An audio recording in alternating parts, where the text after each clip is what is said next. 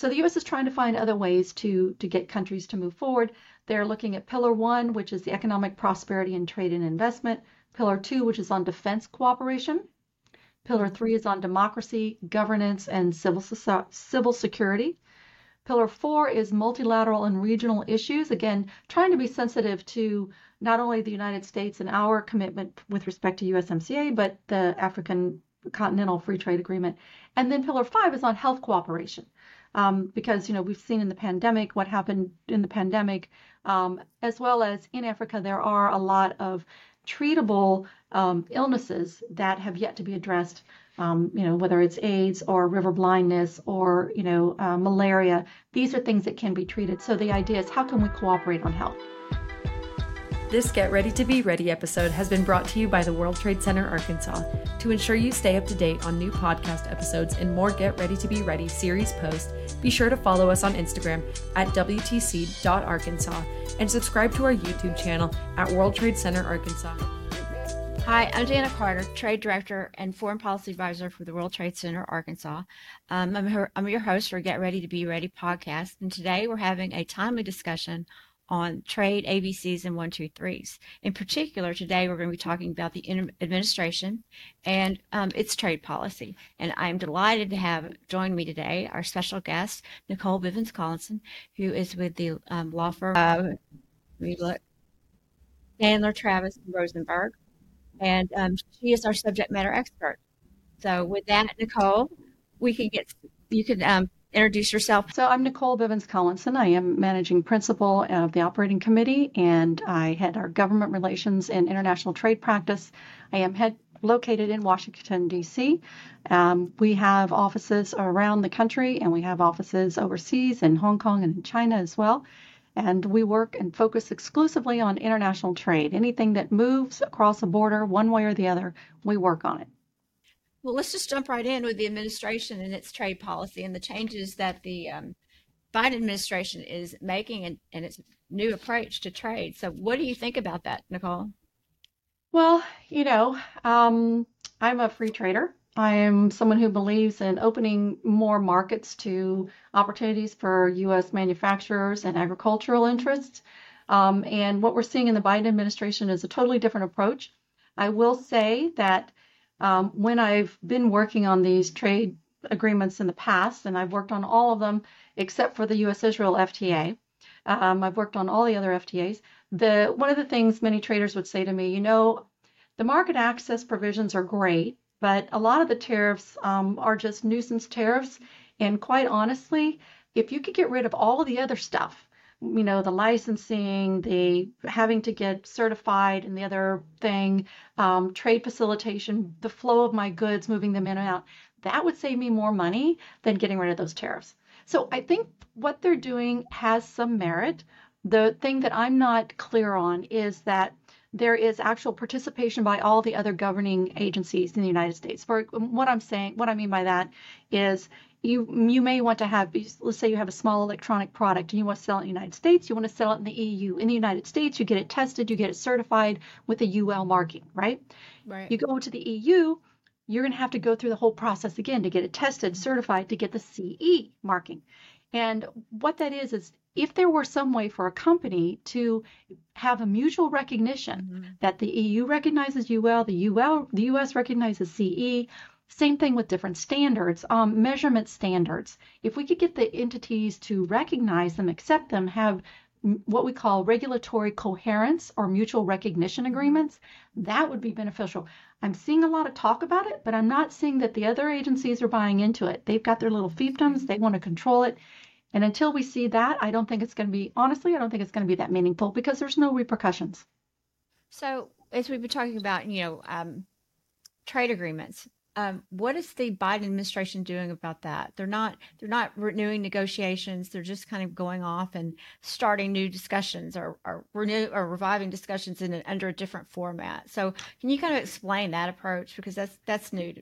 Yeah, it's very new. And they're doing frameworks and they're doing partnerships and they're doing cooperation agreements, but they're not doing the traditional FTAs. And so they have set up different pillars for discussions. they're doing it on a regional approach. They're looking at the Indo-Pacific. They're looking at the partnerships here in the Western Hemisphere, the Americas partnerships.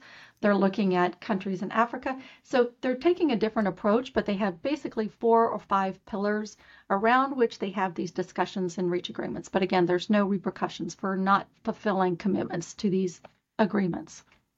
So you talked about the regional approach. So let's just talk a little bit about each one of those kind of regional approaches. So we talked about the Indo-Pacific Economic Framework for Prosperity, right? So can you talk a little bit about that and kind of the status and kind of the who's in, who's out? Yeah. So that is called the IPEF. So you hear people talk about IPEF, the Indo-Pacific Economic Framework. It was launched in May of 2022. It has the U.S. and 13 other countries. Those countries represent 40% of the global GDP. The countries include Australia, Brunei, Fiji, India, Indonesia, Japan, South Korea, Malaysia, New Zealand, Philippines, Singapore, Thailand, and Vietnam, and of course the United States. There's some other countries who have petitions who want to become members. For example, Canada has asked to become a member. They announced that, I believe, in October of 2022. And President Biden has been a very strong supporter, obviously, of having Canada in. Bangladesh has expressed its interest in wanting to join. And then some other ASEAN countries who have expressed interest include Laos, Myanmar, Burma, and Cambodia. So it could be a huge grouping. And so far, they've completed 3 rounds of negotiations, 1 special negotiating round and a ministerial. The 4th round is going to be held in South Korea in July. And then Fiji's prime minister came out, or trade minister came out, I think it was in March, and said that thinks that the negotiations could be done in November of this year. So they're moving and grooving on different issues. So are there any key provisions at this point in time that are moving smoothly, or any key provisions that are being kind of hotly debated right now?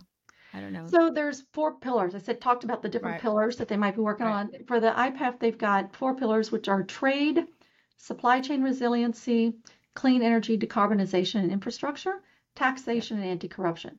All of those countries are participating in all 4, with the exception of India, which is not participating in the trade pillar talks. So, they are moving. There has been some exchanges of documents, and I would say that, one of the things in May, it was right at the end of May, about May 27th, I think, it was in Detroit, Michigan. Secretary Raimondo from Commerce Department and USTR Thai were at the discussions, and Secretary Raimondo announced that the IPEF countries had substantially concluded negotiations on the supply chain pillar. Now, what are these negotiations? What we've seen so far is they say that they're going to establish an IPEF supply chain council. They're going to an IPEF supply chain crisis response network. They're going to do an IPEF labor rights advisory board. So as you can see, it's groups to talk about things and advise on something, but there's really no there, in my opinion. Yeah. Understood. So let's talk about the Western Hemisphere and the Americas. What's going on here? So this is the APEP. So this is the Americans Partnership for Economic Prosperity. This was also launched in July. It was announced in July. It wasn't launched until January of this year.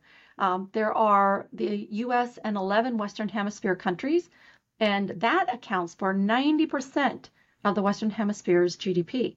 It includes Barbados, Canada, Chile, Colombia, Costa Rica, DR, Dominican Republic, Ecuador, Mexico, Panama, Peru, and Uruguay. Now, what's interesting is of those countries, we already have free trade agreements with Canada, Chile, Costa Rica, Dominican Republic, Mexico, Panama, and Peru. So that leaves Barbados, Ecuador, and Uruguay, with which we don't currently have an FTA. So is there any idea of how that's going to work, having bilateral and then having regional agreements? Well, because the agreements don't have any rules of origin and they don't have any market access, it's really just whether or not they agree to certain terms to abide by certain commitments about how trade is going to work. And on those, the pillars that they're really focusing on are regional competitiveness, resiliency, leveraging the geographic proximity, but protecting environment workers. Shared prosperity is the third pillar. Right. And they're looking on investment. And they're also looking at a fourth pillar, which is inclusive and sustainable investment. And the idea on that is to get the indigenous populations in these countries involved. What's the status on those talks? So those have they've had a couple of discussions, but we haven't seen anything concrete come out of them yet. Right. They're still having, I think their next round of those might be in September. I don't know that they've set a concrete date yet. Right. So now turning to another part of the world, at a bilateral agreement with Kenya, the U.S.-Kenya Strategic Trade Investment Partnership. What is that, and what's going on with that? What's going on with that? Okay, well, that was also launched in July of 22. In July of 22, they launched a lot of things. They finally had a second round of negotiations in April of this year. Those were held in Kenya, and they have 5 pillars that they're talking about with Kenya. I think that one of the things that Kenya is also facing is they are a member of the African Continental Free Trade Agreement. So they have issues with respect to negotiating a bilateral agreement. And so navigating that would be very tricky. So the U.S. is trying to find other ways to get countries to move forward. They're looking at Pillar 1, which is the economic prosperity and trade and investment. Pillar 2, which is on defense cooperation. Pillar 3 is on democracy, governance, and civil security. Pillar 4 is multilateral and regional issues. Again, trying to be sensitive to not only the United States and our commitment with respect to USMCA, but the African Continental Free Trade Agreement. And then Pillar 5 is on health cooperation. Because, we've seen in the pandemic what happened in the pandemic, as well as in Africa, there are a lot of treatable illnesses that have yet to be addressed, whether it's AIDS or river blindness or, malaria. These are things that can be treated. So the idea is, how can we cooperate on health? So those are moving forward. We haven't seen anything yet. Okay.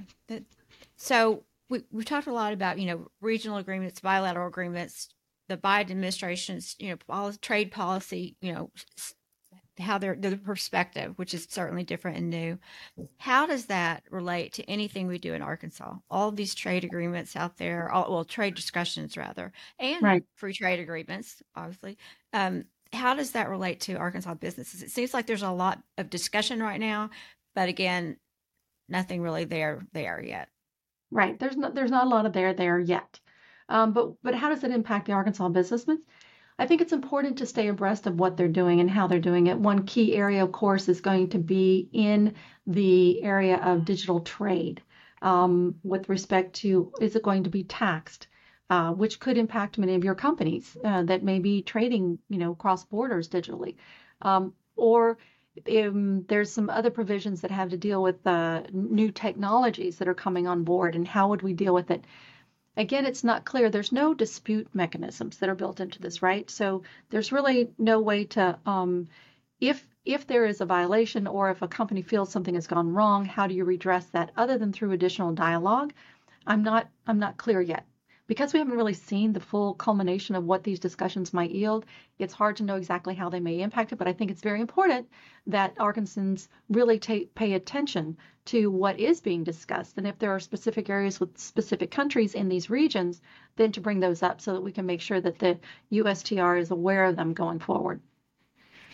Nicole, this has been really helpful and a great discussion, and there's certainly a lot for us to be mindful of as the administration moves forward with its trade policy and as all these discussions continue. So I'll just look for you to keep me up to speed, and I'll try to keep Arkansas businesses up to speed. And thank you again for taking your time today to speak with us. Sure. Sounds like a deal. Thanks. Thanks.